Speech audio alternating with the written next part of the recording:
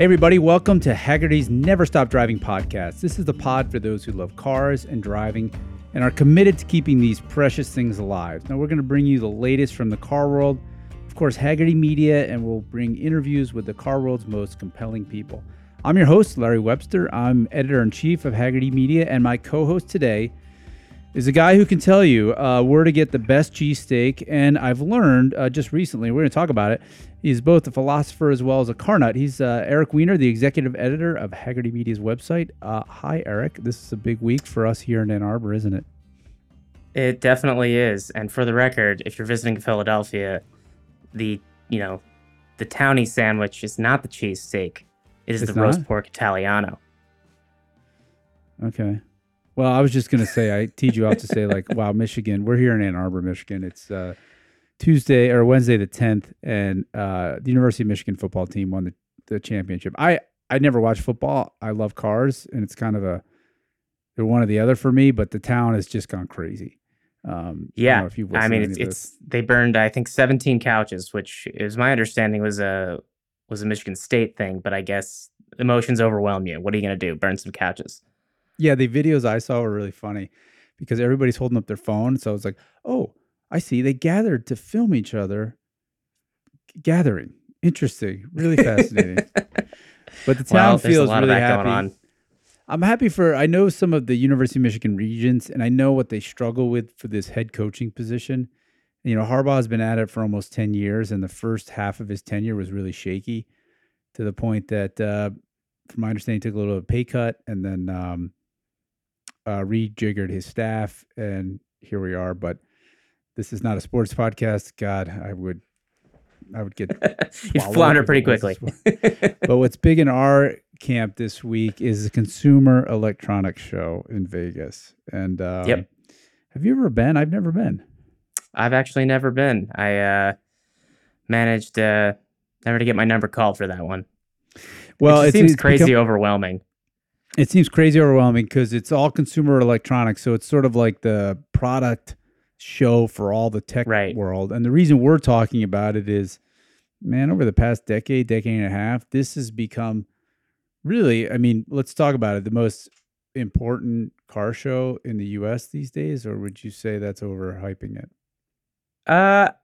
It's interesting. I think they changed the name from Consumer Electronics Show to just CES. I don't know why.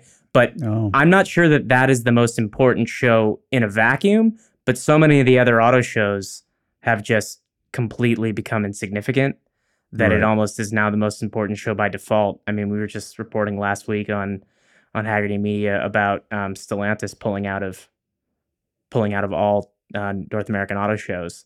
And, if you were at Detroit this year or, in the last few years, it ain't what it used to be. And same goes for LA and New York. And CES is where car companies who are increasingly obsessed with data and in-car entertainment and virtual assistants and AI, that's their market for it, and that's their test bed, and so that's where they show it at CES. Yeah, it's telling that we've never been. I mean, for me, it's probably excusable. I've been at this so long, I'm sort of like the old dog, but for you got to get out there. If you want to be like in the new car world and up on what's going on, we're going to have to send you next year. Make sure you go and report back. I'm definitely open to checking it out. I have no like specific principle against it. Yeah. What I find fascinating is, and I wrote about it in this week's Never Stop Driving newsletter. It's one of many newsletters, everybody, that you can get for free. Go to the Hagerty.com website and you can get a daily digest of all the stuff that we produce. You can get a weekly. You can get specialized stuff from Marketplace, including here directly from me on every Friday. And I was writing about these infotainment systems, which is basically the in-car. It's a replacement for the radio. And I remember, right at my tail end of Car and Driver, these things started showing up. And it was like BMW iDrive, Ford Sync. Mm-hmm. I don't remember what Toyota called theirs. Everybody had a name for them. Yeah, I can't remember. And it started with a screen, and I saw the beginnings of these back in the 90s when they had a really bare bones navigation system.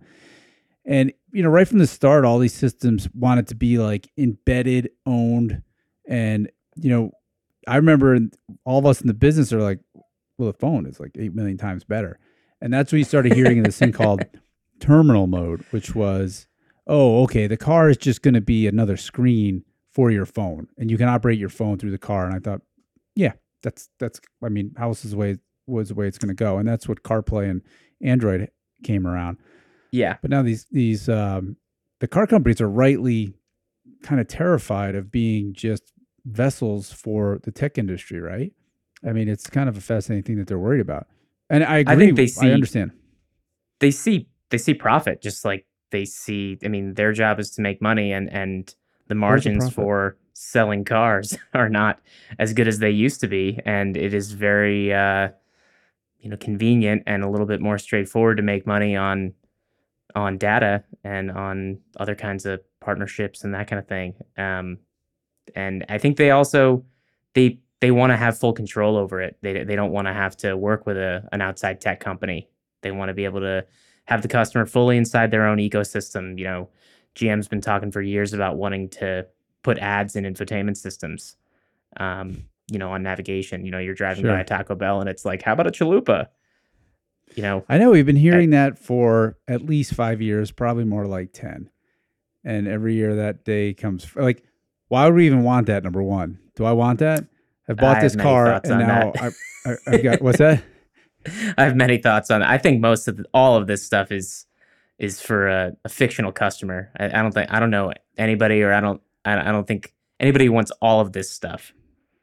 But okay, well, we need to define what the stuff is, right? And that's one of the more interesting things. Like we've heard the car companies say, like, nope, we definitely want to have control of the in-car experience because we're going to make money over all these services, and we're going to sell subscriptions, and we're going to sell content, we're going to sell advertising. But it's never, I mean, the stuff that they bring up, it's like they have this, seems to me, the same one or two notes where they're like, well, yeah, let's say you're going by a Taco Bell and an ad for Taco Bell pops up.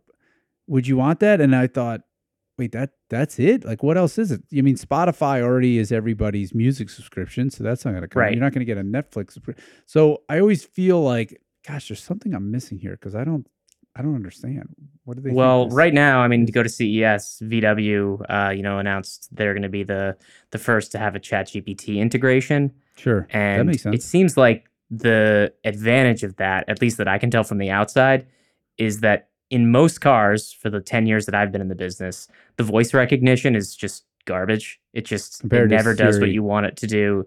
It's never as good as Google Assistant or Siri.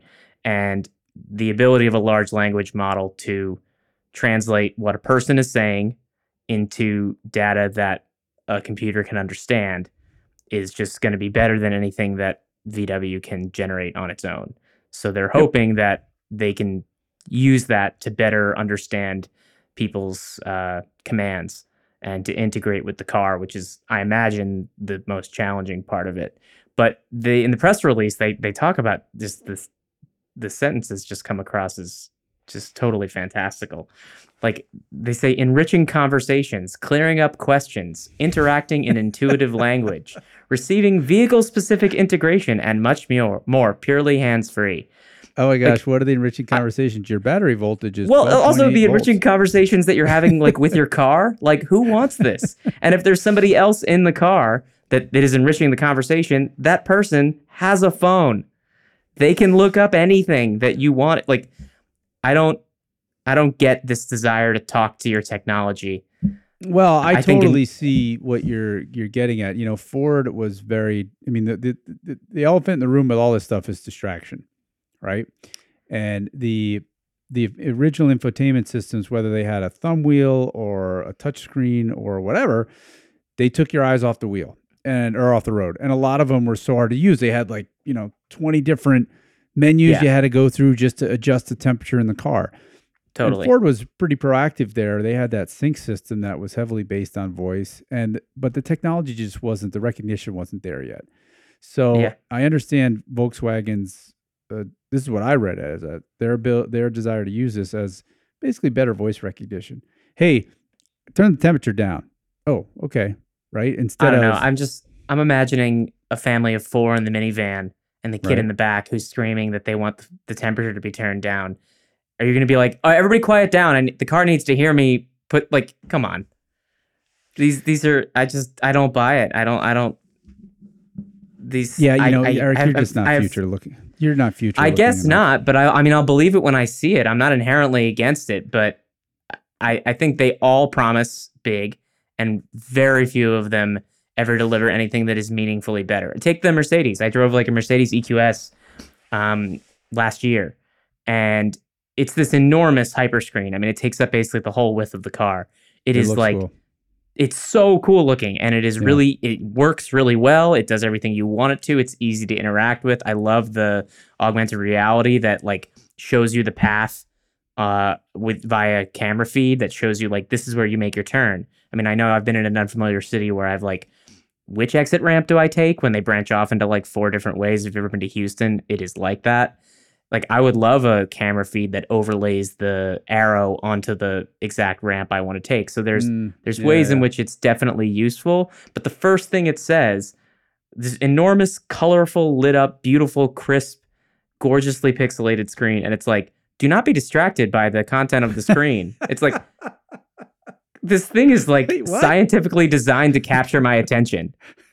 Like, even like in the best of circumstances, like they're talking out of both sides of their mouth, and I don't see that it is meaningfully different from a phone. Unless it's a head-up display is better. I will say that, and good integrations. I mean, everybody's got their opinions here. I mean, the answer is clearly voice. Whether or not it's some command to let it be listening. I mean, we know these things are listening to us all the time because it sort of reads our minds with ads, and that's creepy enough.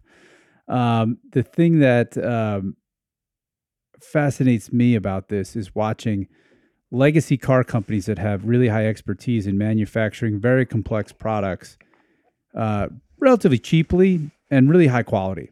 I know nothing's perfect, but if you think about how long our cars run, what they do, how safe they are, it's a modern miracle. Study has shown that cars are getting longer lived and I mean, their average age is 11 years old, and I was just looking at a CRX that has 300,000 miles on it today, and I was like, I just want to drive it, see how bad it is or not. Imagine it drives like a CRX with 200,000 miles. Can't be that different. Which could be a rattle trap, which is, with all kinds of vacuum leaks. But so you have those companies, that's their expertise. Then, they've been infatuated with Silicon Valley, probably rightly so, because they see that's where the money is and that's where the business is. One of the things I noticed, out of the top 5 most valuable companies, 4 of them are tech companies. Yeah. I mean, like GM and Ford aren't even in the top 50. So you could understand wanting to be this, and this is what the customers want. But, Volkswagen had that, they opened up an entire new software center. Do you remember this? And their entire portfolio of cars, Audi, Volkswagen, I want to say Lamborghini, and everyone was going to be based on this new electronic architecture. And that was going to run the car, the engine, the HVAC, all this stuff.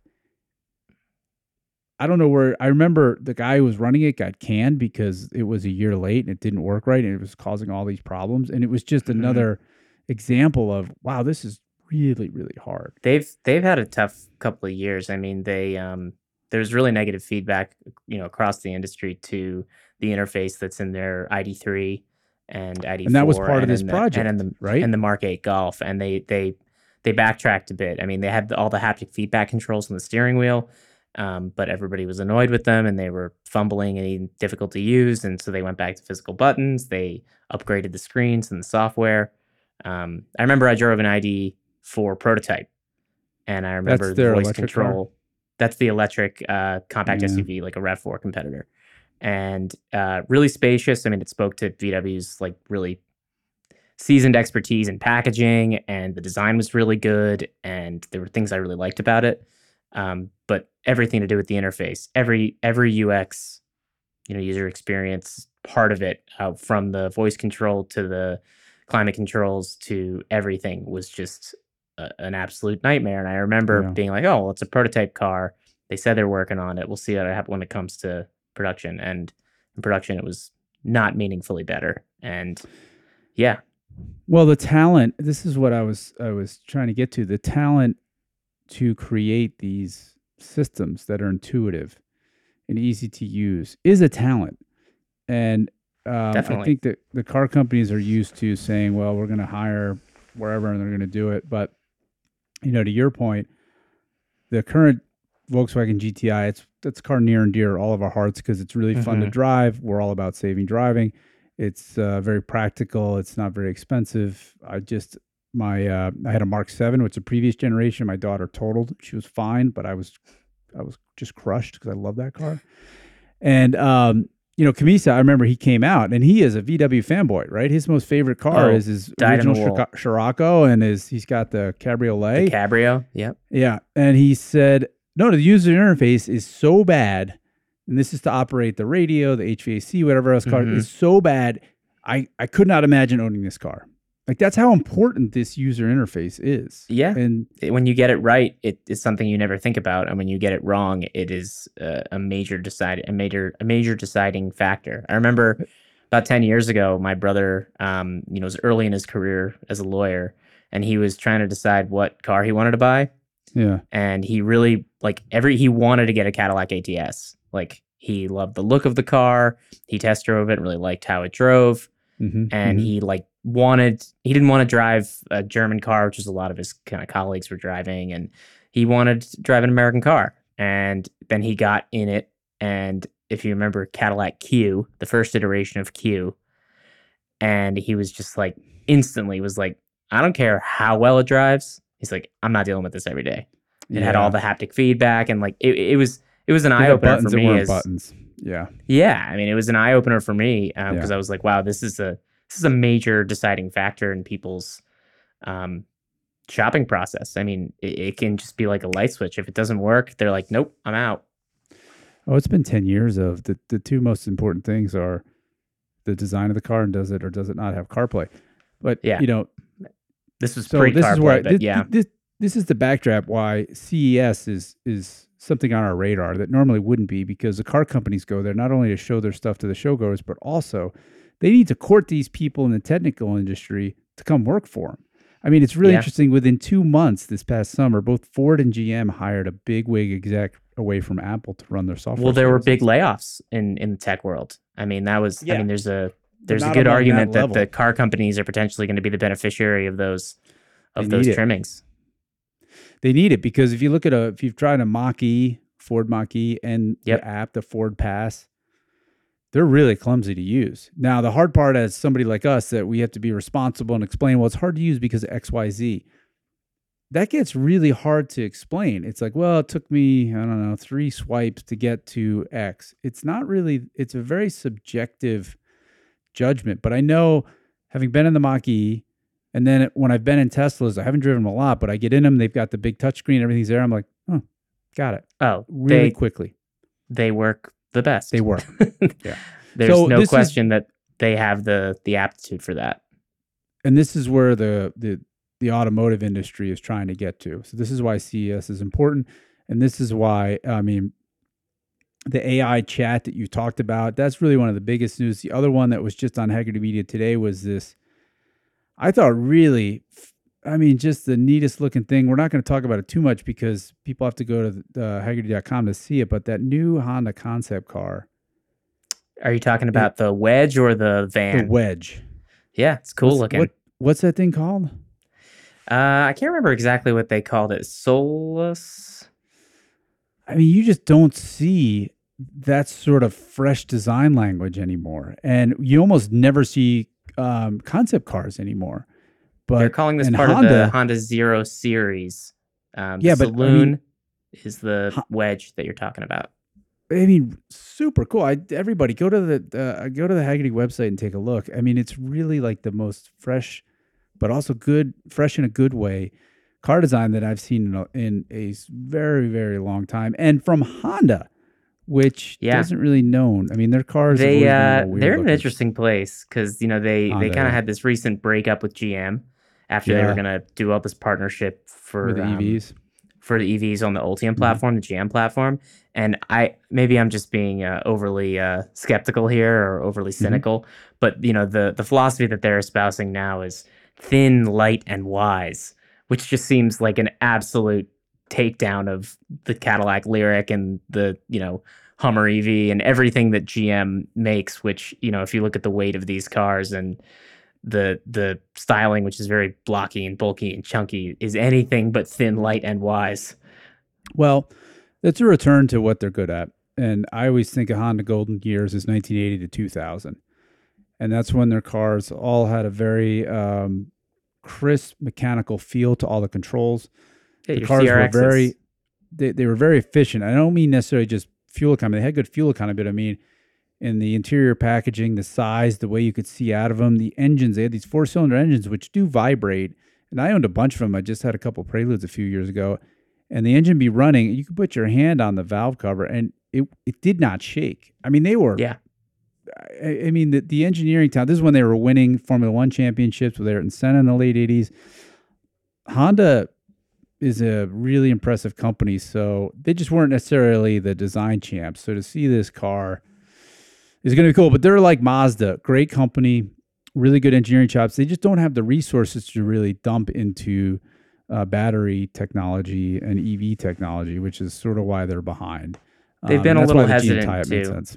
Of course. Yeah, big that risk. and Toyota, they were both skeptical when everybody else was, not everybody else, but many other companies, including GM and Ford, and a lot of German companies were like quick on the hype train to get on EVs as quickly as possible. Toyota was kind of famously a little bit reserved, and you know, of course, they had a business interest because they were and still are kind of king of the hybrids.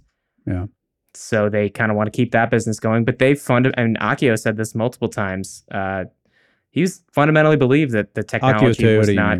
The Akio Toyota was fundamentally like, we don't know this is the answer yet, and you know, continued with solid state battery research as opposed to lithium ion battery research. Yeah, a lot of stuff in hydrogen. I mean, they took a big swing with the Toyota Mirai. Hyundai continues to work on hydrogen, and there was a bit of a hydrogen buzz at CES this year. I know last July, Cummins had announced that they were developing and had, I think, European permission to research and maybe implement an internal combustion engine that is powered by hydrogen fuel. And yeah, the advantage to hydrogen, and it's been around for decades as a replacement fuel. I mean, in a theoretical dream world, you could split the water molecule to spit out hydrogen and oxygen. Very energy intensive. So let's just throw out the realities of today, but hypothetically, you could generate that energy renewably with solar or wind or whatever. And then that hydrogen could be used either in a fuel cell to generate electricity, or it can be burned in an internal combustion engine. And by the way, it's just sort of like your propane gas tank. You can connect it to a tank and fill your tank much quicker than you could charge a battery. So that has obviously some attraction to it. I think some of the downsides are that to have a meaningful amount of hydrogen on the car, the tanks have to be pressurized to a exorbitant amount, and it's also really heavy. And the tanks end up being heavy, yeah, and heavy in the vehicle, and then they're also heavy to transport to the fueling stations, which means if you're looking at the whole kind of carbon footprint of the whole process, it's not. That's why it would have to be free. local generation. So and part of the announcement at CES, and something I learned when I was kind of doing the research, is I think the U.S. made a $7 billion investment or is announcing a $7 billion investment in developing regional hubs for hydrogen distribution and development. Hyundai. One of the other things, the solution. Hydrogen is H2. It's only got one electron. Yeah, it's H1, right? Why is it H2? That's the molecule. Hydrogen's got one electron. Yeah. Hydrogen. So it has one electron. Yeah. So it's such a light molecule that they have to cool it to increase any density. So there's a meaningful amount of it also in that tank. So a lot of the tanks, what people don't know, is it'll bleed out some hydrogen over time to keep the temperature low. You're teaching me here, Larry. I didn't cover this in my art history degree. Yeah, but that's going to come in later in a minute here. Wow, really? Hydrogen's light? I'm like, yeah, duh. That's why I was in the blimps and stuff like that. Don't you know that? So I did take chemistry in high school, but yeah, it's been a while.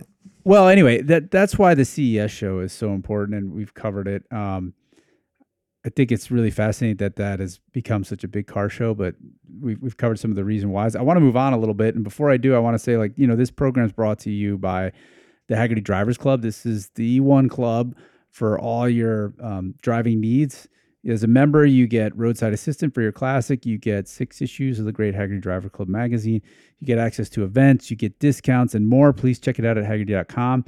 And also, we have a lot of great content that's available for free. That's on our Hagerty.com website. But also, you should look at it on our YouTube channel. And just recently, our videos are streaming continuously on Samsung TV Plus, channel 1194. Check it out. I was watching over the weekend. It's really, really fun.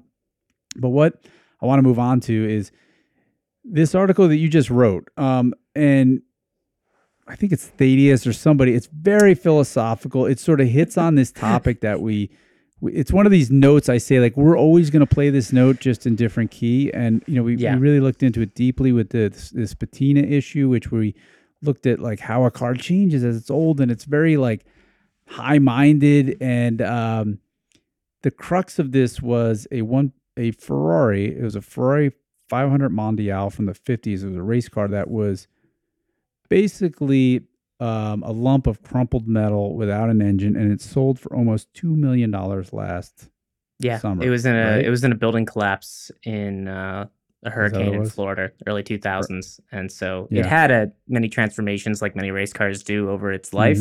But prior to selling, it had been basically completely destroyed and sold for almost $2 million.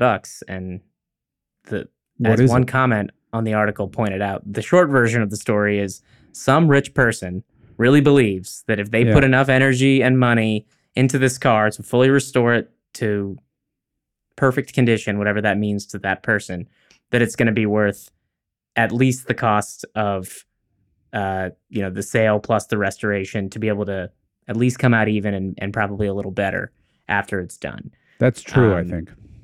It's definitely true. I mean, I think it's definitely true. It'll cost $5 million to restore it or rebuild it. The deeper question, which is the thing I love about cars, is they provoke in me and in many people deeper questions. They are a way to look at should I put the coolest problems of the world. Are we getting deep? Are you burning the incense? This is a deep story. Deep thoughts with Eric Weiner? I'm out of incense. I huffed it all doing this story. You really wanted to investigate this a little deeper, which you did, and you compared this Ferrari to a ship. Tell us about that. So there's the question that after this restoration, every nut and bolt in this car is going to have to be replaced. I mean, even if you look at the photo of it, it's I'm not sure. Wreck. Okay, let's assume that there will be no metal from this lump reused in the new car, or maybe in a 2,000-pound car, 10 or 20 pounds will be from that original, right? After that change, and it's completely, even if you use new old stock parts and everything's, blessed by Ferrari and whatever else, is the end result really still, is it the same car or is it something else? And that's a philosophical question. And the kind of philosophical paradox that it brings to the surface is a centuries old question called the ship of Theseus. There's different versions of it the philosophers have kind of caught up with over the years, but the base of it is if you replace every single plank, mast, sail, empty bottle of grog on the ship, is it now the same ship or is it a different ship? And other versions of it are even more interesting. Like, let's say you take your Ferrari 308 into the shop, they take off every single nut and bolt, they put it in a pile, all the panels, the engine, whatever. They make a brand new one using just the number plate with new parts, and then they reassemble your original one into a second car. Which one's Larry Webster's Ferrari 308? Or Dino 308, really is. Listen, Eric. Yeah. I studied mechanical engineering. Yeah, you don't care. It's just two black and white. The first question you asked with that ship, you said people have studied this ship, Thaddeus or Theseus. What is it? Theseus. Ship of Theseus is the What is the answer? If you replaced every there plank on it. It's paradox. No. Please. There's got to be an answer. What's the answer? This is why people keep chewing on it. You're hedging. You don't want to take a stand on this. I mean, for there's What do you different think? ways of looking at it, and that's it's not a dodge. It's in the eye of the beholder. So if your goal and the thing you care about with that particular vehicle is its continued existence, its journey, its continuity, its connection to the source is more important than the physical. Is it the same object, like metaphysically speaking? And I got a lot of this by speaking with a professor from the University of Michigan. Great part about living in a college town is I emailed a metaphysics and aesthetics professor from the philosophy department at the University of Michigan, and her name's Dr. Megan Fairchild, and she was more than thrilled to talk with me. And she was really exuberant. She was like, classic cars are such a rich intersection of this question. Yeah. And I was geeked, definitely, to be able to like talk about something, kind of cool and high-minded about cars. Yeah, you did. You included a lot of quotes from her in that piece. It was really interesting. You can make fun of me for this, but I didn't know what metaphysics meant. I thought it was a branch of physics, and I looked it up and I found no, it's a branch of philosophy. That makes a whole lot of sense. It is. Yeah, it was a really fun conversation. I mean, and you just have to enter it with the notion that there isn't an answer, but that in the process of sort of dredging up all of these thought patterns and ways of looking at it, that you can come away like with a richer understanding of the subject matter. And that's what I hope people get from the story. Yeah, I mean, this is something, like I said, you chew on it. Like you said, there's no black and white answer. I'm aware of that. I'm just kidding. And that was why we sort of devoted that whole issue to the thing. And we had people saying they like it new. We don't want to touch. Yeah, with what we called patina. What I'm trying to get at is driver quality cars.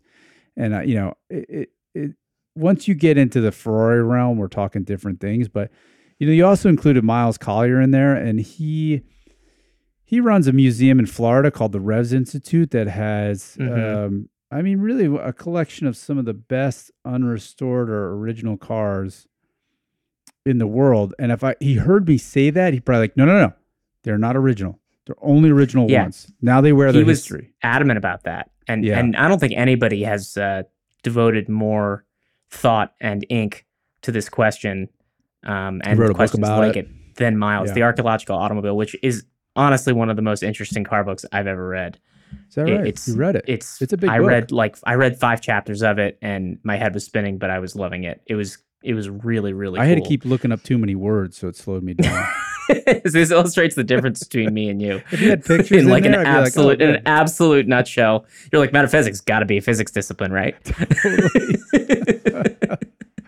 But it's super cool. He is of the mind that all restoration is fiction. Yeah. That every form, that the second you're done with, the paint dries on the car as you're finished with it, or the second the car rolls off the production line, it is in the process of degradation from its original state. Yeah, it is immediately begins. And he favors and most values these kind of time capsule cars because they have a unique value in their rarity, because there aren't many like them that are preserved in all unmodified but not unmarred condition. Time takes its toll, but they serve as examples for future restorations of other cars. But there are other types of restorations. A lot of time, these sort of happen over a period of many years. And in each period, let's say in the 70s and then in the 80s and then the 90s, they use the tools, methods, and experience that is available to them in their time. And you have a single car that goes through what Collier calls an anonymizing restoration or a serial restoration, where it goes through these ebbs and flows of transformations. And you could say that at the end of it, like, well, that's not a Jaguar E-Type anymore. It's had so many things done to it. And his take is more that, well, each of those things makes that car an individual. It speaks to its specific history. And that is the thing that distinguishes it from, the VIN of the car that was right next to it on the production line. That makes that car an individual. And that means that it's a unique, but it's like car. It gets a little deeper, because then an object could be an individual. You're sort of layering on human qualities to it. Absolutely. I mean, and that's definitely what I personally draw most from cars is they're objects and they're industrial and they're mass produced, but like they're tools. You know, we care about them so much, so deeply. Me. I know. It brings people in. I've been all over the country and all over the world talking with people with whom I have nothing in common except we love cars, and it's like we're best friends immediately. And I don't know of many things in the world like that. And that's why I don't think of cars as mass-produced industrial objects. There's something human there. It cracks me up that my lizard brain is tied to cars. Like, where did that come from? And I love these topics. You know, we tried to cover it. Doing some self-reflection. I don't self-reflect, Eric. I'm an engineer. I think what's funny is this fascinates me to no end, and we really did try to answer it in the book behind me, which is this. I'm going a little off topic, and I'll get back, but I love when I'm racing cars, and I've got this. Let's call it a version of an Iron Man suit. I'm wearing 2,500, 3,000 pounds of car around me. And somebody else is next to me wearing the same thing. And just by their way their car moves, my brain can make predictions about where they're going to be in the near future and how they're going to behave in the near future and what they're going to do if I do this. And I am fascinated that our brains have the capability to do that. And also, you know, the human body can run at some miles per hour, 5, 10, 20. Yet we can get in a car traveling at 100, meaning we have this data coming into our senses at a rate that our body can't take us. Yet we can process it. Yeah, your brain calibrates to that. It can calibrate it, and then it can act on it. I find that absolutely amazing. And all this is, part of cars. Part of my lizard brain gets really something about them is... It's probably one of these mysteries I'll be talking about all day, just like I am a metaphysicist, right? That's kind of what that means? Sure. Am I? Sure. I can put that on my card. Why not? Yeah, you also got into what I thought was really interesting is this idea of a continuation car. If the car came from the same factory, right? The let's take a Jaguar D-Type, built in the mid-50s, beautiful car. They won Le Mans with this car. Jaguar won Le Mans. It's a 6-cylinder kind of sports racing thing. I want to say the number doesn't matter, but let's say they built around 70 of them and the factory burned down. And they had, I think, around another 20 serial numbers that they'd planned to build. So sometime in the past 2 decades, Jaguar said, you know, we can make some money here. Let's start building the D-Types again. And build the cars that we didn't. Build the cars that we didn't, thank you. And that was a question you asked. Is that a D-Type or not? What's your answer? Yeah. Is your answer yes? I think no. I think you think no? I think it's no. I think it's evocative of a D-Type. I think it's. What does that mean? It is a D-Type if you take out everything historical. If you have any attachment to like this car was here back when, and this thing has survived to now. Oh, so this is it's there for an experience. If that's what you enjoy about cars, if purely what you enjoy is like the precision of the machinery, the performance, the experience of driving it, all of that stuff, I think a continuation car is great. I mean, there's nothing bad or wrong about it, but to say that it has any like actual connection to history, I think is a stretch. And also you can't drive them on public roads. Yeah, so. Back to Miles, he has such a struggle, and it's fat. I've been down there at the Revs Institute where they restore these things, and they have several cars that are very significant race history, and some, like the Gurney Eagle. I think they have the one that won at Spa. That was the Formula One car that was built by Dan Gurney's shop. He's a hero of mine because I've got a Dan Gurney sticker behind me, and driven by him, won the Spa Grand Prix in 1967. That car, I think it kind of survived. But he's got all these Porsche sports racing cars that either the roof was cut off later or the livery changed or it was sold from the factory to somebody else. And these cars won the Targa Florio or Le Mans, these kind of cool old races. And then when I've talked to him, he always says like, well, it got to be restored, but where do you restore it to? Its most at what point in history?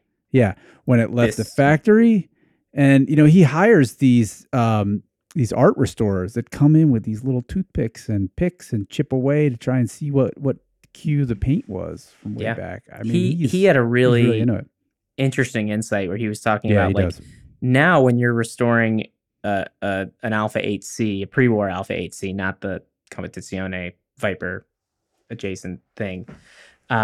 He said you can't do it without bringing your own perspective as a person from the 2020s to a car from the 1930s. Like you look at it and you're like, this car's cost $15 million. And no matter what you do, you're going to be treating it as such. But when those cars were built, they were products that Alfa Romeo needed to build to be able to continue business in a couple months. And as a result, they gave special attention to the things that the customer could see. They made sure everything the customer could see looked really good. But if you, popped open, one of the hoods, one of those like vertical latch hoods, and you looked at the quality of the paint or the treatment or, a weld or whatever, it wouldn't look so nice because they weren't really giving it that kind of attention. They were kind of just banging it out. And when you go to do a restoration, do you do it perfectly or do you like try to give it the effect or the appearance of carelessness, like distressed jeans or something like that? It's like, that's really hard to replicate is kind of his point. And I think he's right. I mean, to try to like give it this affectation is like more bullshit than just making it. It's not authentic. And like to try to make it quote unquote authentic is like totally inauthentic. It's a trap. It's like bullshit. And ultimately you just got to do what you think is closest as the person who's doing this restoration that you think is most meaningful. Answer me this question. So there are people that get paid to just like think about this all day? Like Dr. Fairchild, who I interviewed? Yeah. I think she also has to like teach and grade papers and publish and that kind of thing. But yeah, fundamentally. Yeah, it's cool. I mean, it was really cool. It brings to mind, my guest today is I've interviewed McKeel Hagerty, who was he's very much a philosopher at heart. Next time he comes down to Ann Arbor, we have to get those two together. He could speak to this stuff. Really, next time you see him, you have to speak to him. He's obviously the CEO of our company. He hired me 8 years ago. Super duper car guy. I'm really looking forward to talk to him next. But the one thing I wanted to say to you or suggest to you after that article, I watched this Ferrari, this 1.9 million pile of crumpled old metal, and someone's gonna probably pay the factory to rebuild it, and it'll be rebuilt, and then the community will decide if it's real or not. And what fascinates me is what you said very in the beginning was it's in the eye of the beholder. And there will be 2 or 3 super influential concourse judges, Ferrari historians. I don't know who they are, but if a few of those get behind it and say, yeah, this is the real deal because it does have enough percentage of the original metal, it will be considered. Or they use the right materials, or they use the right processes, or whatever. Or not. So if it gets blessed by these people, that owner's golden. But if it doesn't, for whatever reason, they're screwed. Because then it'll be tagged for the rest of the car's existence, right? I love that part of it. I don't know the answer to that. I don't. I just answered for you. We know. I am fascinated by like the hive mind process that makes these kind of decisions. Like everyone's like, yes, should nods their heads. Mm-hmm, yeah, right. Like it's just like such a weird social phenomenon. It is. I love it. And you'd like to think that somebody who has like almost $2 million to burn on a complete wrecked pile of garbage, like already knows the right people and knows the right processes and is familiar enough to be like, I'm pretty confident I can get this done and have it pass muster. But yeah, like you said, stranger things have happened. You never really know. But yeah, it's I think it's very easy to find this very unrelatable. Yeah, because it's in the stratosphere. So, and there's elements of it that are like not what people like about the car hobby.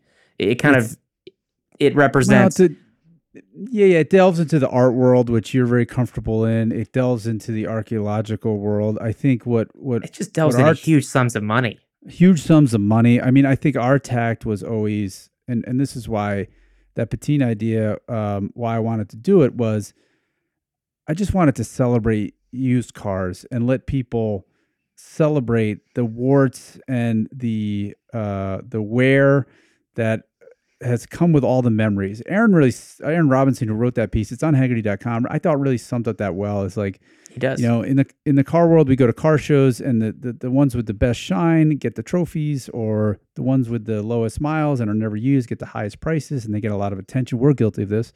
So I just, I want to take a moment to celebrate the cars that are used, because that's what we all own. And the shows I go to, people always gravitate to the car that is a little beat up and has stories. Yeah. And I know, like, my dad has a 62/63 Morgan 4.4, and he bought it like right around the time I was born. And it's been with my family like my whole life. And he's like kind of talked about, should I paint it? It's Old English white, and it's totally cracked and pitted, and he's like, should I paint it navy blue? And me and my brother and my sister were all just like, do not touch that thing. It is really? We like, I can't, there's photos of it like all over my house and my brother's house. Oh yeah, like, you gotta leave it. Like, I agree. We just like can't part with the appearance of it, the way we know it.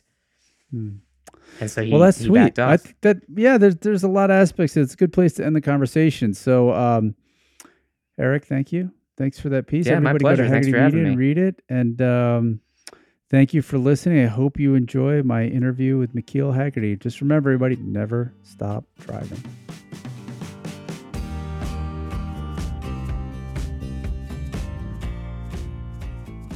I am here with McKeel Hagerty, who is a very hard guy to describe in one or two clauses. The easy one is that McKeel is the CEO of Hagerty. But what I want to communicate is his near 40-year career building a company to serve automotive enthusiasts. The company started with a simple goal of ensuring the fun and collectible cars that are driven on the weekends. It now offers a suite of products and services to help folks enjoy the hobby, from automotive media to membership programs to events, and now a marketplace that provides a trusted place to buy and sell cars. McKeel is also a judge at several automotive concours and a car collector who still owns his first restoration project, a 1967 Porsche 911 that he bought as a teenager. His company's mission, as stated on the website, is to build a company that can fund the purpose to save driving and car culture for future generations. So certainly someone we want to talk to as a Never Stop Driving podcast. So McKeel sits at this interesting intersection of car enthusiasm, business, history, and a shared love of driving. So hello, McKeel. Thank you so much for being here. Thanks for having me. I appreciate it. I want to we're right at the start of 2024. Lots of change. What are you excited about in the automotive world this year? Well, we are at this intersection. You used the word intersection about me. Yeah. I think the car world is at this interesting intersection of technology and enthusiasm, because, clearly there's this big dialogue going on about where we're going to land, or how quickly we're going to land in an electrified vehicle world. And yet some of our favorite car companies are producing some of the greatest, traditional internal combustion engine cars ever, powered by great engines, more efficient engines, great transmissions. Like, everything is just like perfect. The brakes, the handling, they run forever. They run forever. Yeah. The quality is good. It's remarkable. Yeah. I remember when I first came into kind of the professional side of the car world, and people I was pointed to the golden age of like the muscle car era in America as like the end of an era. Like, that was it. There was just some really cool stuff built then, different level of performance. And you really have to kind of look in the last decade and say, are you kidding me? Because it's just insane. It's a golden era. It is. We're in the era. So super fun times to be a car guy. Yeah, I agree with you. And I see some of these electric vehicles, and I get really excited because I can tell that some really enthusiastic, creative engineers built them.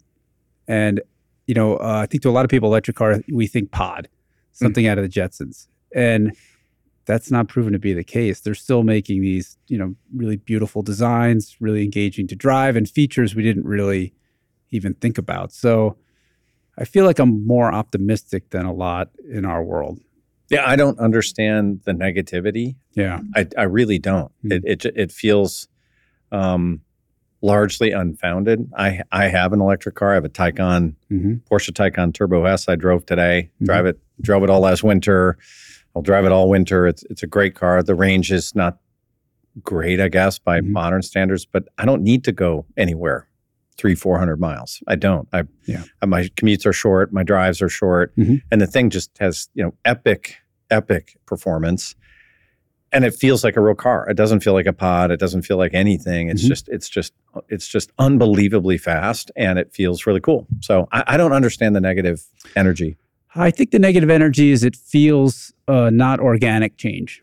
It feels like a forced change. And when people say what you're talking about, they feel negative. I bring it back to when the EPA came out with the Clean Air Act in the 70s. And I wasn't alive back then, but I imagine there was a lot of hand wringing. Yeah, you were. Weren't you alive back in the 70s? Well, kind of. Like you were a little, yes. I wasn't thinking about I just freaked me out there, Larry. We had Aaron, he did a piece on the 50th anniversary of the EPA. Yeah. And one of the things I wanted him to make sure that he communicated, he did, was that we wouldn't have 700 horsepower Demons without that act. Because that was really the law that forced the electronic fuel injection, the catalytic converters, and you couldn't have an engine that can run reliably with that kind of power without electronic controls. So there's always a period of discomfort, and that may take a decade. And that's what this one's looking like. I don't know. I also think, look, we live in a weird world where people pick the technology they like, and sometimes it's a little capricious. And what do you mean capricious?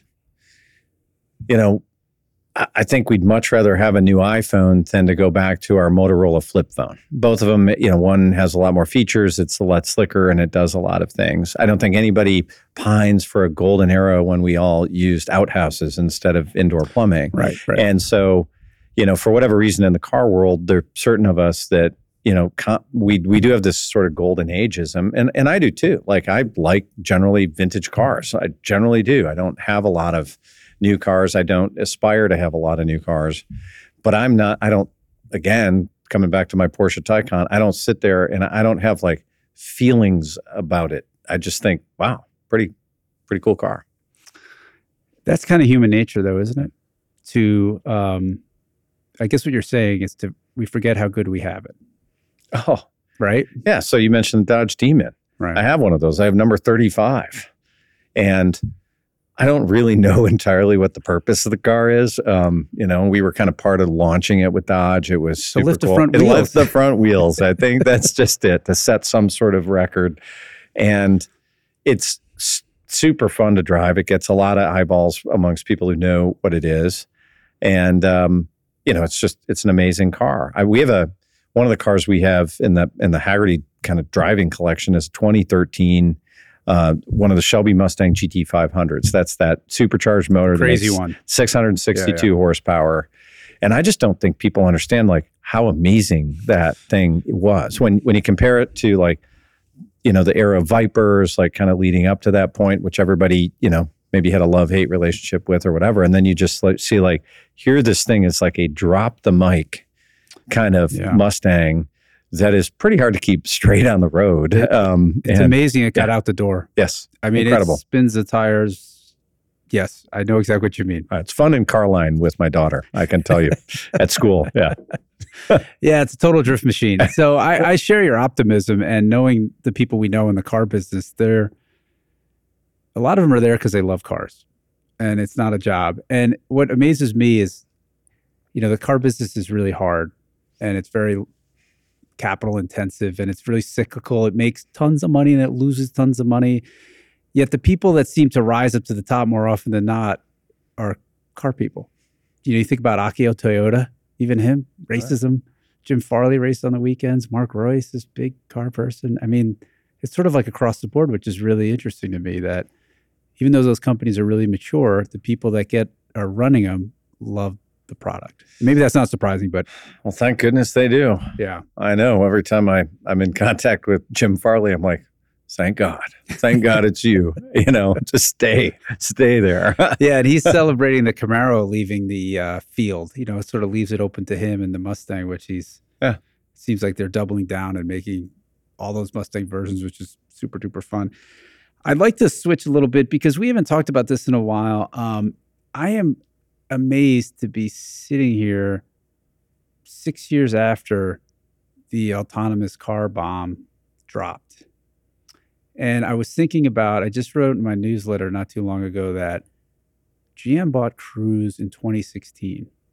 And along the way, it's a couple billion here, a couple billion there to keep that company alive. And there does not seem to be any obvious return or business to that technology. And I was also looking at Flint, Michigan, which in 1900 was still making horse-drawn carriages. And just 1 decade later was a complete automotive manufacturing mecca with GM, all the stuff there, spark plugs. Yeah. In 1 decade, before many houses had electricity. And so what does that tell you about autonomous tech? Is this a public perception problem? Is this a technology problem? Is it both? Where do you? My observation is, I think the early hype, and it was hype, overshot what the capabilities would be. I think that the kind of Moore's law, exponential acceleration was interesting, but it really wasn't. They were just a little bit ahead of their time. I also am not sure that they adequately explained what the purpose would be. If you have to build a business out of it, that means it's going to attract a lot of people to want to buy it. You're going to be able to hook them into it. Yeah.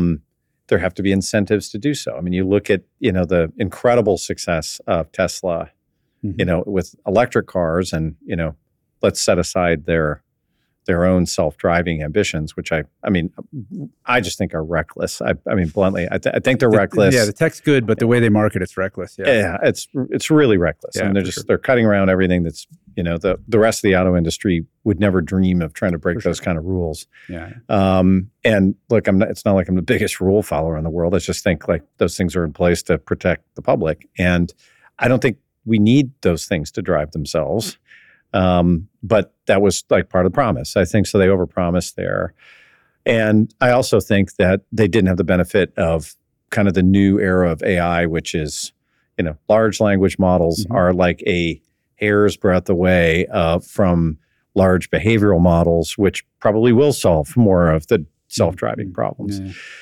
But I also think that, the purpose for them hasn't been well articulated. If what they're really trying to explain is, because I don't think you can make convenience and safety and cost and all these things, all the arguments all at once. It feels like they were trying to throw a lot of arguments at the thing. And if you just said, look, there are 1 million people actively driving trucks today, and it's the largest 10 million or million, and we'd like to replace them because it'd be more reliable if we didn't have to have them, or taxi drivers, Uber drivers, and they're going to be coming to a city near you.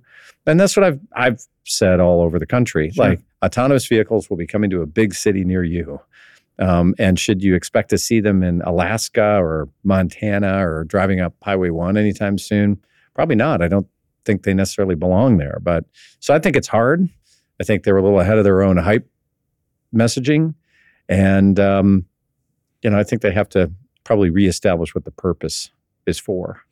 Yeah, I'm just amazed. A few years ago, I always used this sort of like all the reasons you mentioned about how far the tech's going to go. I used I just kind of used Manhattan, the island of Manhattan. It's terrible to drive in. It's clogged. If any place could use some sort of, even with this, it's got good public transit, but it's still clogged. I would just tell myself, do I think you're going to be able to self-drive a car in Manhattan in 2030? Yes or no? And 5 years ago, I thought, oh, no way.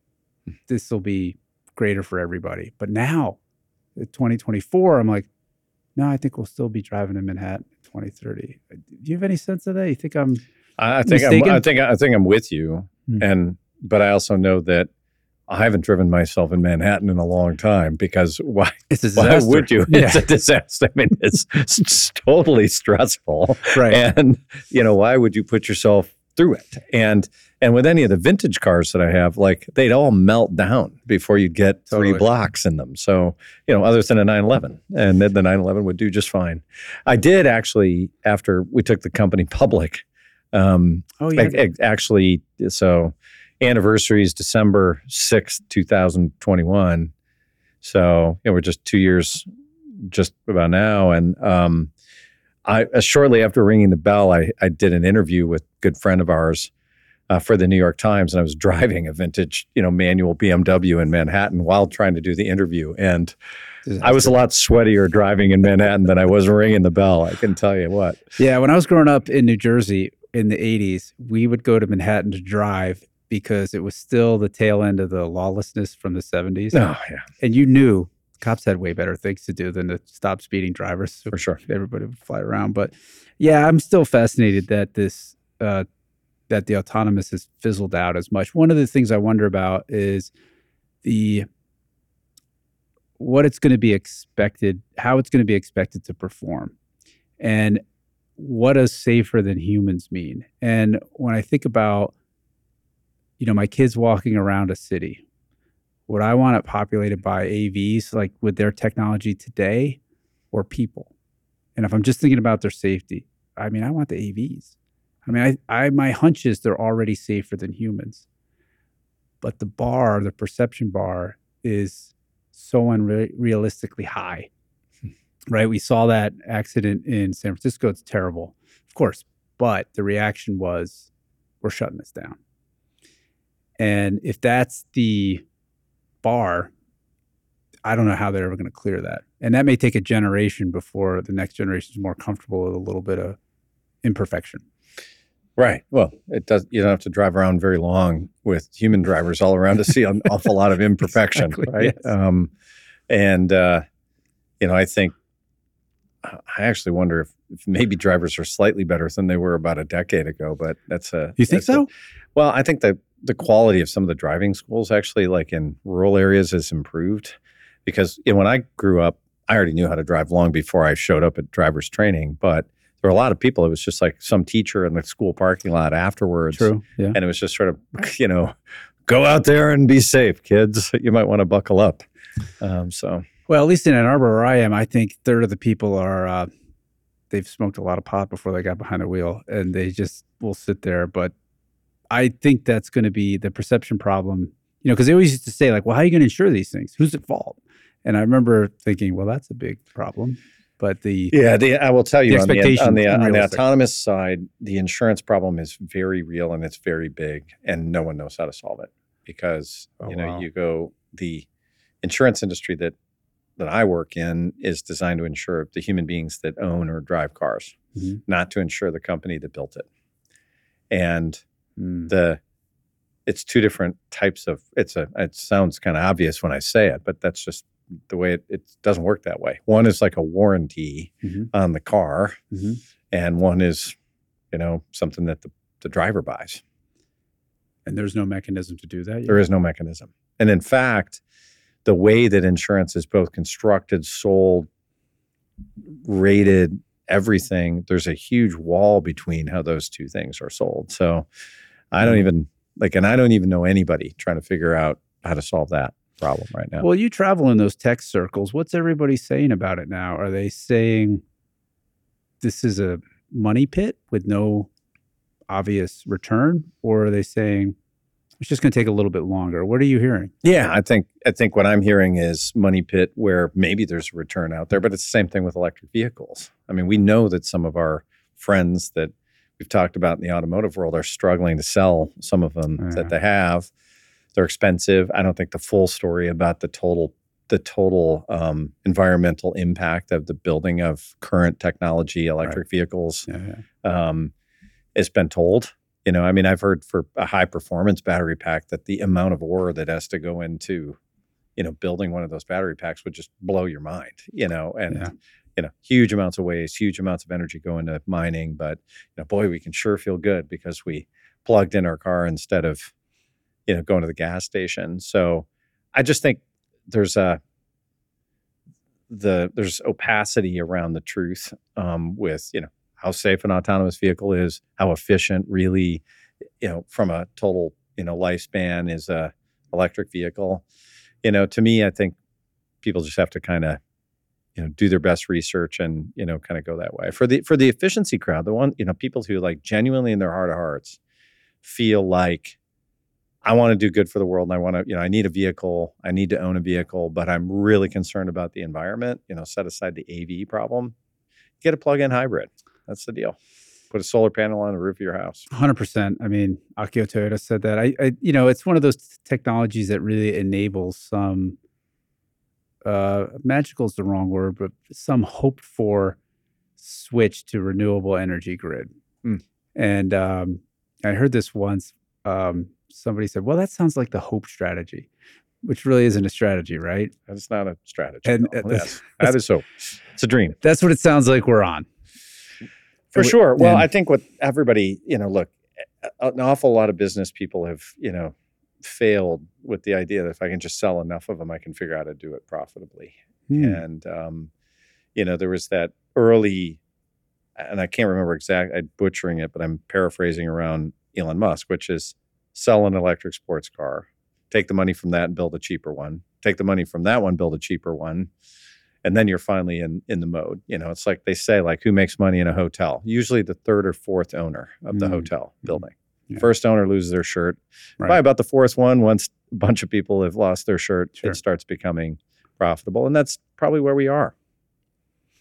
Well, I think it sort of positions us in a good place, because what I've noticed over the past 5 years is that as the cars change, the interest, the value, the care in the older cars is rising. And gosh, what did we say? There's potentially like 65 million what we might call fun cars that have been built throughout history, right? At least.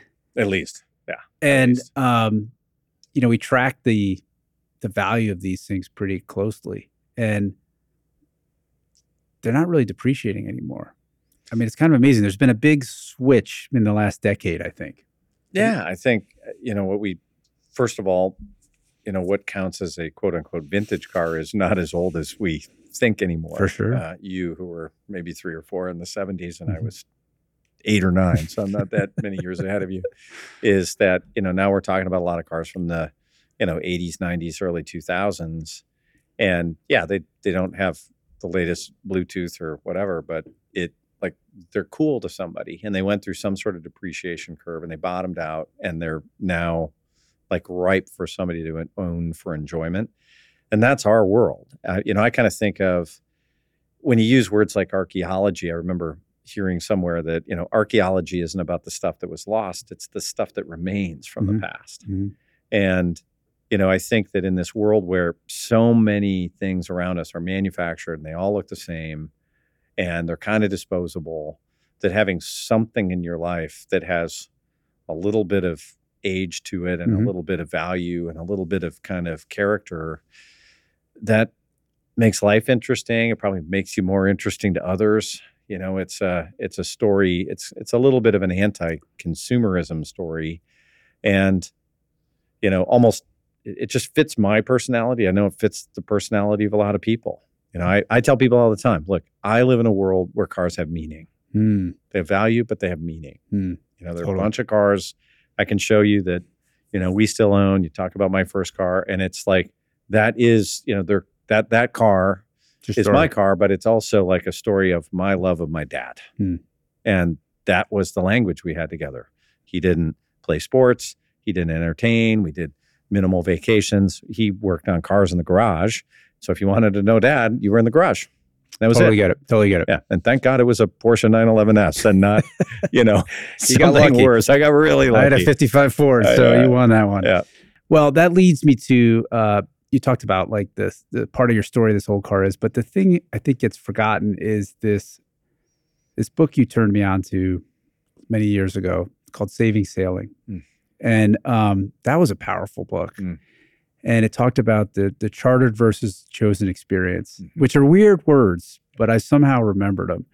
And the chartered experience is a predetermined experience. You get on the roller coaster that's chartered. You know the experience you're going to get. You go to a movie, it's prescribed. This is the experience. This is what you're going to feel. And these old cars you were talking about you own is such a ripe opportunity for the chosen experience. You don't really know how it's going to go. And I just really believe that's a way richer way to spend your time if you can. And, I don't know where else you get that for a cheaper value than what an old car does. Well, I think that idea of you combine a car that requires you to slow down to its pace rather than for you to just constantly be jamming it up to your pace, whatever that is. I got to get somewhere and it's got to work. And, people always ask me, why don't you ever take, one of the vintage cars out to dinner at night? I'm like, well, I don't know if it's going to start after dinner and I don't know if the lights work. And they're like, what? You don't know? I'm like, well, they worked yesterday. Work, yeah. They worked yesterday, but what if they don't on the way home? And I've certainly had it happen. And, that idea of it just kind of connects to the idea that there's more chosen aspects to it or a little bit of a wandering.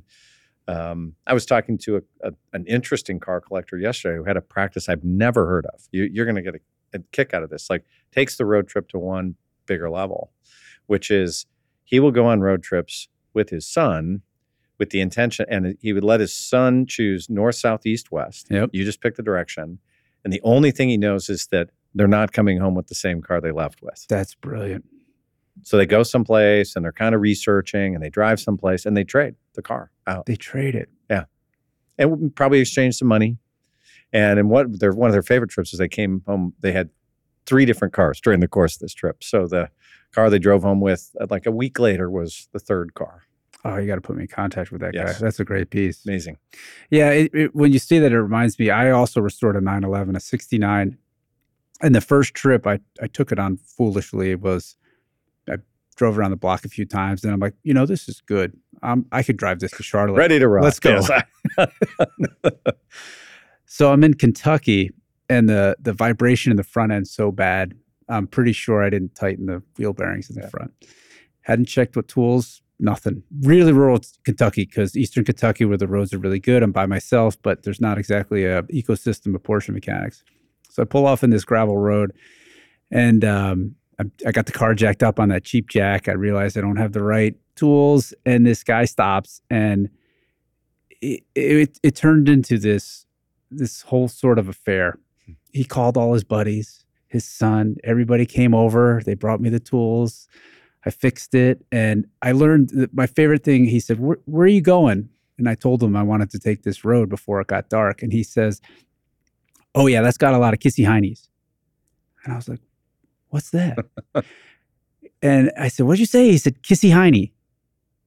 And I was like, I don't know what that means. He's like, it's a kissy heiny.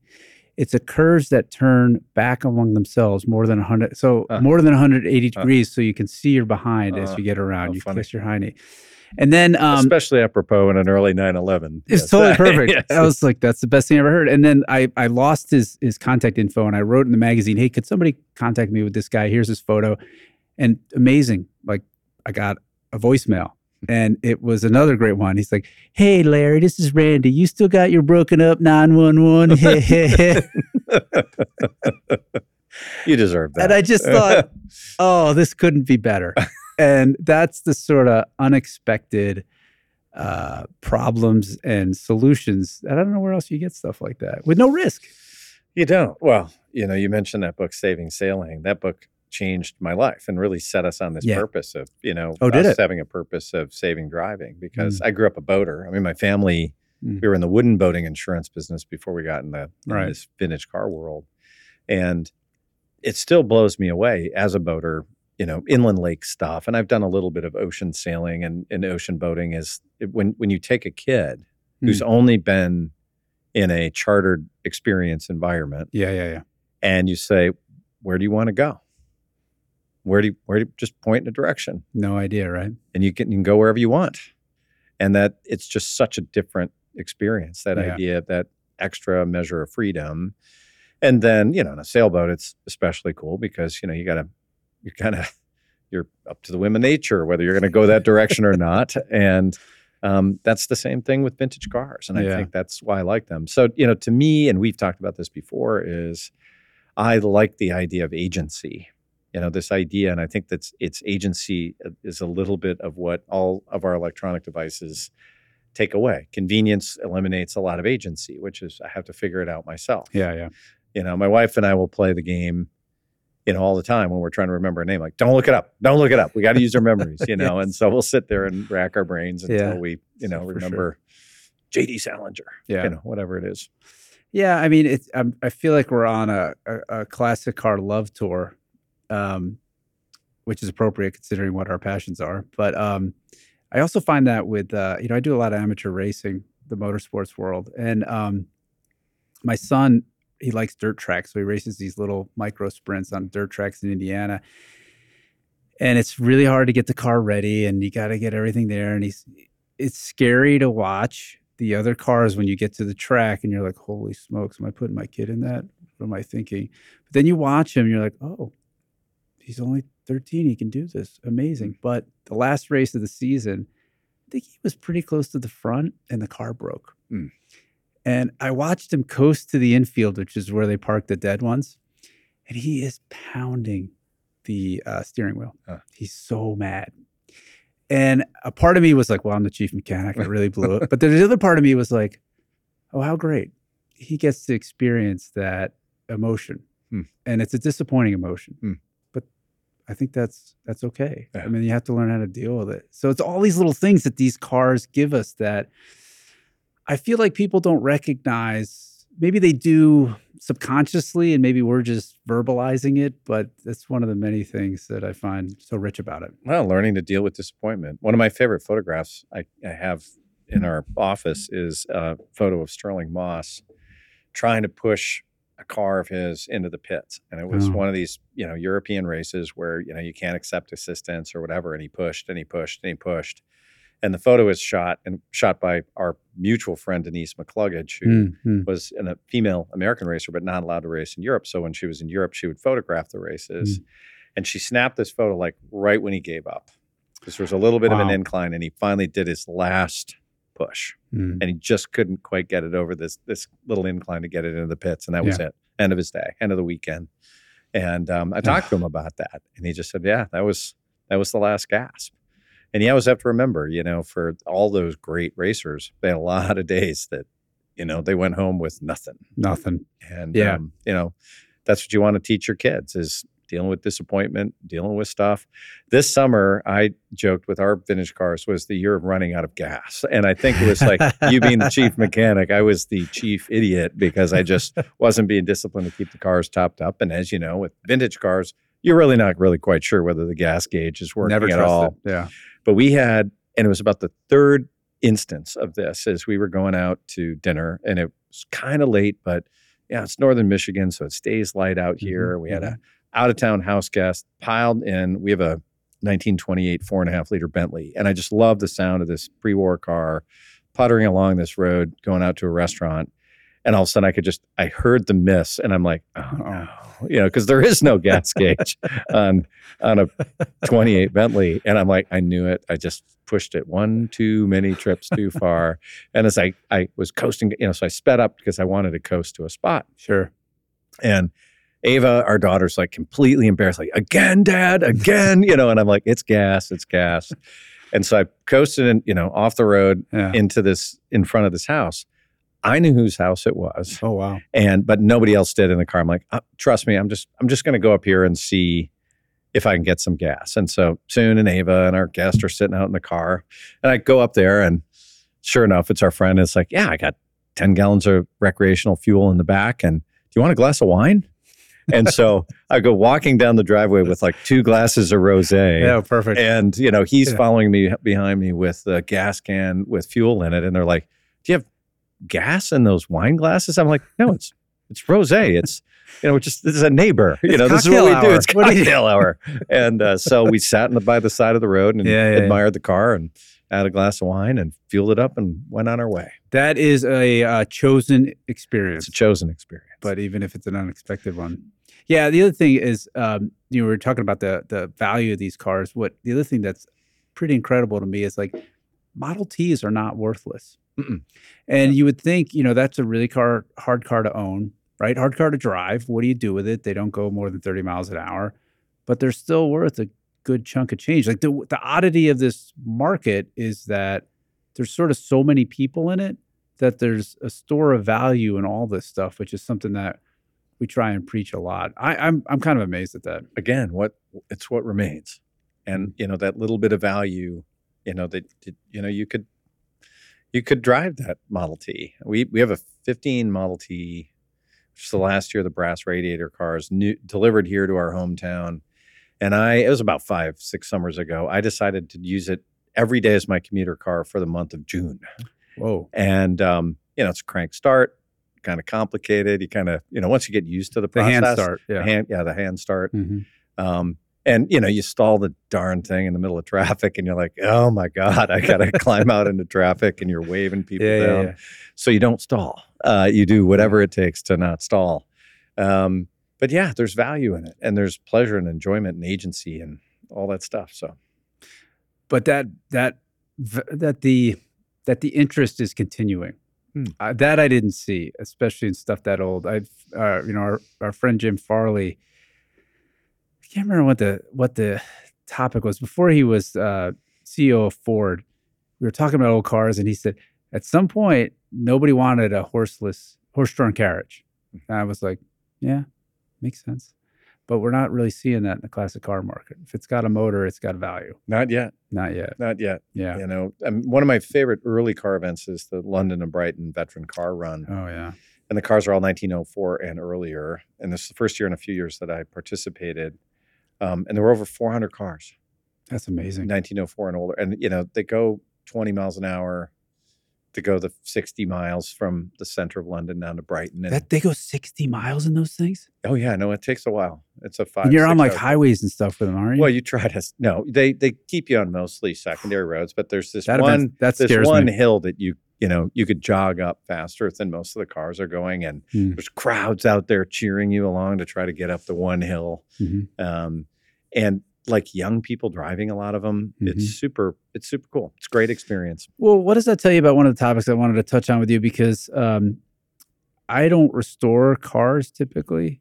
I just did with that 911, but I knew some people. It didn't need a lot of body work, but now I've got this cheap Ferrari that I've been restoring, and finding the people to do the things I can't do, and the wait lists, and it's been a real demoralizing experience, not the fun that I was hoping for because of the waits and how about maybe about 3 months, and it's a year.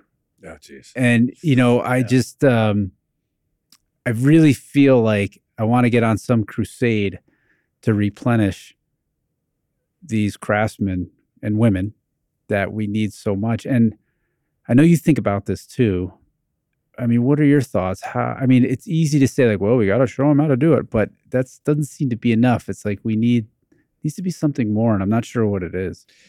Well, I first learned about McPherson College in Kansas in 1999 at an event that Jay Leno won a big award, and he was the one in the middle of this what should have been a celebratory room, kind of shook his finger at the bunch of big, wealthy car collectors in the front row and introduced them to what McPherson was. And it was college in Kansas. At the time, it was the only automotive restoration program in a 4-year college. Mm-hmm. And I got involved in an advisory board with that thing, and the program is really flourishing. Mm-hmm. And I think what we've discovered at McPherson is that when shop class went out of these public high schools, is that there was still a strain of people that don't learn theoretically. They don't learn by reading books and regurgitating theoretical knowledge. They work using their bodies. And they're just as intelligent as the people who work the other way. They're just different. Their brains work different. Yeah. And so after the first number of years, now there are 130 students in the program. There's actually, I'm going to cough. Sorry. Sorry. They're getting some of the quality of students at McPherson now that we dreamed of. There was actually a student that decided not to take their acceptance at MIT, but to go to McPherson. Wow. To become an auto, to go through the auto restoration program and to kind of go from there, middle of Kansas. And I think there's this hunger for those kind of activities and that kind of learning. And a little like the book Saving Sailing, the big aha in that book is that everybody's going to have to, if we want to see sailing happen recreationally and not just in some museum setting, we're all going to have to invest a little bit in the community around it. And what he described as, sailing regattas and sailing clubs, that kind of thing. Sure. So what that author talked about is that sailors are going to have to think just a little bit beyond their own ownership cost and their own ownership experience and invest a little bit into the community of sailing. 100%. Yeah. So it doesn't mean you have to go buy everybody's sailboats. It doesn't mean you have to go, it's not like some big philanthropic thing, but you're going to have to invest a little back. And I guess if there's a single message out of my career, out of a lot of things we've done, I mean, we've had this foundation, we do a bunch of this type of giving, is that if we could just get car people to say, just put a little bit of back into it beyond just owning the thing, beyond just using it, beyond just showing it, help find those kids, help fund some of those programs. And it can be really small dollars, but if tens of millions of people do it, I think we can replenish. There are a lot of headwinds against it, but there are a couple of tailwinds. And one tailwind that I'm encouraged by is as we get into an environment where there's more and more electronics in cars, we are in an era where, emulators of electronic chips and, the chipping of cars and different types of things, there is more capability out there than there was before. 3D printing of parts, the computer machining of mechanical parts of really rare cars is a heck of a lot easier than it used to be. So it's not all impossible, especially if you're into really rare stuff. But it's mostly headwinds. Yeah. I mean, I feel like I don't have the idea to mobilize the masses to do that micro philanthropy that you're talking about, which is like, what would we tell them to do? And it's all very much self-directed, right? Hey, go get somebody into the hobby, go get this. I mean, the problem with McPherson, that is an incredible program because it's end-to-end in that they are very careful about tuition, so they're not leaving with a huge debt burden. But a friend of mine went there with his kid, and he said they have 50 spots for the next class. And they're going to, I don't know how they figure out who the 50 are, but it's limited. It's waitlisted. Yeah, it needs more. I mean, we need more McPhersons. 200 McPhersons or totally more. So, what I hear from, because everybody talks about it, the people who already do this work, and I say, like, why don't you have an apprentice? Why don't you have this? And I'm hearing like, well, they don't stick with it. And it's a 4-year apprenticeship to really get competent. Yeah. And so there's maybe that's shifting. Maybe there's a greater appreciation for this crafts people or crafts work, and maybe that'll change with that next generation. But that's one of the tailwinds I see. I don't know if you've noticed that. Have you? Oh, I think there's a desire for people to want to do it, but the need for apprenticeships are very real. Yeah. And the biggest impediment, just again, my lens is kind of through this, the thousands of students now have gone through the McPherson program, or hundreds or whatever. They've self-selected though. But the biggest impediment to the apprenticeships and the internship type models that they need is actually housing. No kidding. Yeah. So there are shops that want the apprentice, but they can't afford to put them up, or there is no cheap enough place to put them up in LA or Miami or, wherever maybe a really good shop is. Paul Russell, who has one of the premier, really fancy restoration shops. He put in 4 apartments in one of his buildings for apprentices because he knew it. Wow. Because you can only pay, some hourly rate for an apprentice to work in your shop, but they actually need kind of like free housing. Wow. Yeah. So there's some of that going on. So there is, but you got to think it all the way through. And it's a financial burden for somebody to pursue that kind of career.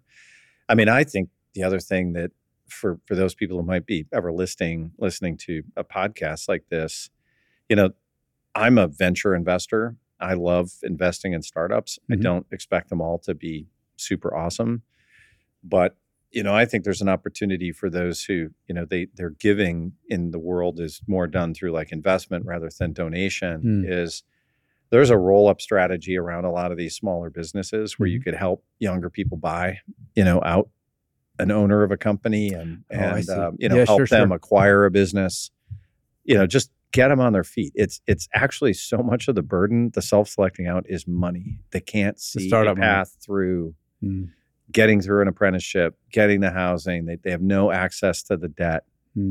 And just if it's that little bit of a push that somebody needs, and if they're minded that way, they can end up with a really nice little business and an income stream for life. For sure. Yeah, the changing of the guard is going to be interesting too, because as you talked about those electronics, the stuff I'm hearing on the ground is when they started using circuit boards for the electronic fuel injection in the 80s, over time that material just gets old and brittle. The capacitors dry up, and you can look at it and it looks fine, but all the little solder joints are cracked. Yeah, for sure. And who's going to fix all that stuff? Of course. So it is kind of a... or all the nav screens from Toyota Supras that are all burned in, with your fog hat 8-track. Now, sorry. That's totally going to be a thing. So anything that, there's one thing we were just spitballing a little bit, and the Ferrari movie came out. It was great. The Ford versus Ferrari movie was out. Are there any other car stories out there, if you could fund a movie, that you would say, this is the story that needs to be told? Well, those were two really great Those were stories, two good, really good ones, yeah. Two iconic names, two iconic stories. Although, honestly, the number of people that I took to the movie, especially Ford versus Ferrari, who had never heard of Carroll Shelby and just came away blown away. Yeah, that is wild. That was pretty interesting. Sure. So it really teed up the world to be able to see something pretty cool. Sure. You also remember Tucker, I think, back in the day. I mean, Tucker was, there were only, 51 Tuckers made. Amazing. And yet, there was a great Hollywood movie made about it and kind of made people recognize that there are these underdogs. And, look, if during COVID we could have a series with Anne Hathaway about WeWork, I certainly think we have an awful lot more stories in the car world that we could tell. 100%. Yeah. So, I mean, you think of it'd be a period piece, but you think of Rolls-Royce, or you think of Bentley, or you think of some of those, and the rivalries, the underdog years, all of that kind of stuff. It's rich. Pretty interesting. It's it's totally a rich vein. So anything else before we sign off about 2024 that you think the car world should know? Well, I have a question for you. So think about this. You've been running the Hagerty media world for a long time. You have all these writers and all these content creators. A lot of them are younger than, maybe some other folks in other parts of the car world. And women. Yes, too. Of course. Well, thank goodness. Yeah. And so what do you think about, how is that whole group thinking about the future? And what do you think about? I mean, we kind of exist a little bit more in the vintage car space, but we're doing a lot more new, cool car stuff too. How do you think about it? They think, and I'm going to speak in generalities here, that I think they feel as a generation they're misrepresented. And whenever I hear somebody say well, these kids, they don't want to work, they don't want to do anything, I always think I can show you half a dozen that are super smart, way smarter than I was at that age, work really hard. So I don't feel that at all. I feel super encouraged and positive that this generation's coming up, and they're bringing a whole new skill set with these new tools that enables them to do way more. The second thing is that, to your point about we're in a golden age of cars, I mean, we just did something last fall where we had new cars you could buy today that are still driver's cars. There's that Toyota Corolla, there's a BRZ, there's a Miata, there's a Mustang, there's this Acura Integra, and probably half a dozen more that aren't that expensive. And they depreciate quickly. So I think 3 people on our staff have those Focus STs because they depreciate. So I don't see this loss in enthusiasm. I only see it growing because they can connect easier. They're doing their own events, from grid life to, I don't know if you see this thing this guy does where he closes off the roads in West Virginia and he holds a drift event on it. No. I mean, the creativity is It's just off the charts. So I feel very positive and encouraged. And maybe I'm just in a bubble where that's where I see, but they're exposed to it in much easier. Remember, you and I, we had to go buy the magazines, and it was once a month, and we waited. They're getting it on their phones 24 hours a day. Of course. And they're creating it. So did that answer your question? I feel super duper positive about this next generation. Well, I feel the same way too. Yeah. And I think that, I find myself kind of in my career sitting on a lot of boards and sitting with a lot of, you talked about at the beginning of this, I'm at this intersection. Yeah. I'm at an intersection of age in the car world. And I always have felt that because for most of my early career, I was much, much younger than the people I was aspiring to build businesses like, or we were mixing with. They were more senior, generally all men, bigger companies in many cases, the big collectors, the car people, the racers, everybody, they were all older. And so I was like this bridge generation, where I could kind of see I'm a Gen Xer, in between, what was, my father, the silent or GI generation, and then the baby boomers who are, not out of the long way from out of cars, but in general, a characteristic of the baby boomer generation is that they simplify their lives as they age. So, they don't need 10 cars anymore. They're happy with 3 cool cars or 2 or 1 or the one that they really want to just drive. And it's totally fine. Yeah. And so I find myself defending the younger generations to the older crowd much more than I would expect. And I was at a big board table with 25 people in it a couple weeks ago with a bunch of names that people would know. And I'm like, no, people like this. The only thing I'd tell some of the older folks is, we may actually need some cars to have a stall in their value increase or to dip so the next generation can buy them. And that's where a little bit of depreciation for some of these great later model cars, and then they can go up in value, is great. You want to be able to buy them. Yeah. I remember like a gazillionaire car person that we know who races Ferraris. And he said, we used to go vintage racing because it was cheap racing.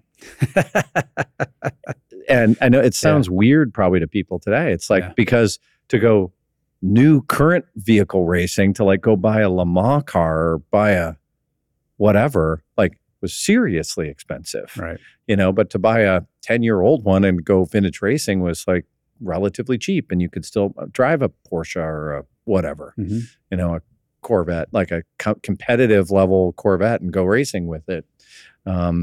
So, I think the cycle moves on, and I just find myself defending the next gen a lot more because I'm very optimistic about the future. And the best thing about it, the next generations are very large, which is great. That means more people. We don't need every single one of them to love cars, but if we have some, that's enough. And, we live in a world that still allows people to appreciate them. The idea of the individual, whether they want to go sailing on their chartered or versus chosen path, Well, what is it? I can't. It's a very vague reference. It's like the lifeblood of any company, the lifeblood of whatever is the people, and that sounds trite. But then I see this next generation, and they have these digital tools, which social media has really gutted what I do. Right? Let's face it. On the flip side, what that generation does with those tools in a creative way is so fun and so amazing. And then they use it. I'm like, I mean, I use it too. I'm not that old, but they connect. And, I'll give you one little anecdote about these cars that have to be cheap. I'm a big Miata guy. I have 2 now. I've raced them, love them. I think they're one of the best cars, and they're still really, really cheap. And if you go on the groups on like Facebook, it's all kids. Yeah, which surprised the hell out of me. I thought it would be all gray beards like me, but it's not. And I was asking my son about it because he drives ours a lot. I said, "What is he?" He's like, "Well, they're cheap. Yeah, you can get a really good one for $5,000." So that the Focus STs, it's alive and well, and it's in the same stuff we love. They love too, maybe in a little bit different. But you talk about vintage racing; it's cheap, but look at what's emerged to fill that need. Lemons. Chump car, the Gambler. You ever see what those people do? The 500. I mean, it's it's like you can't help but laugh, and it just. Well, the hot rod. I always tell people, how did the hot rod thing start? I'm like, people wanted cheap donor cars to figure out how to make them go fast. That's what they got for. Fun. Yeah. That's it. So no, I'm super encouraged about it. I'm excited about our work. And what we get to do is pretty fun. Totally fun. Well, I appreciate your time. Hope to have you back soon. Thank you very much, McKeel. Thank you, Larry.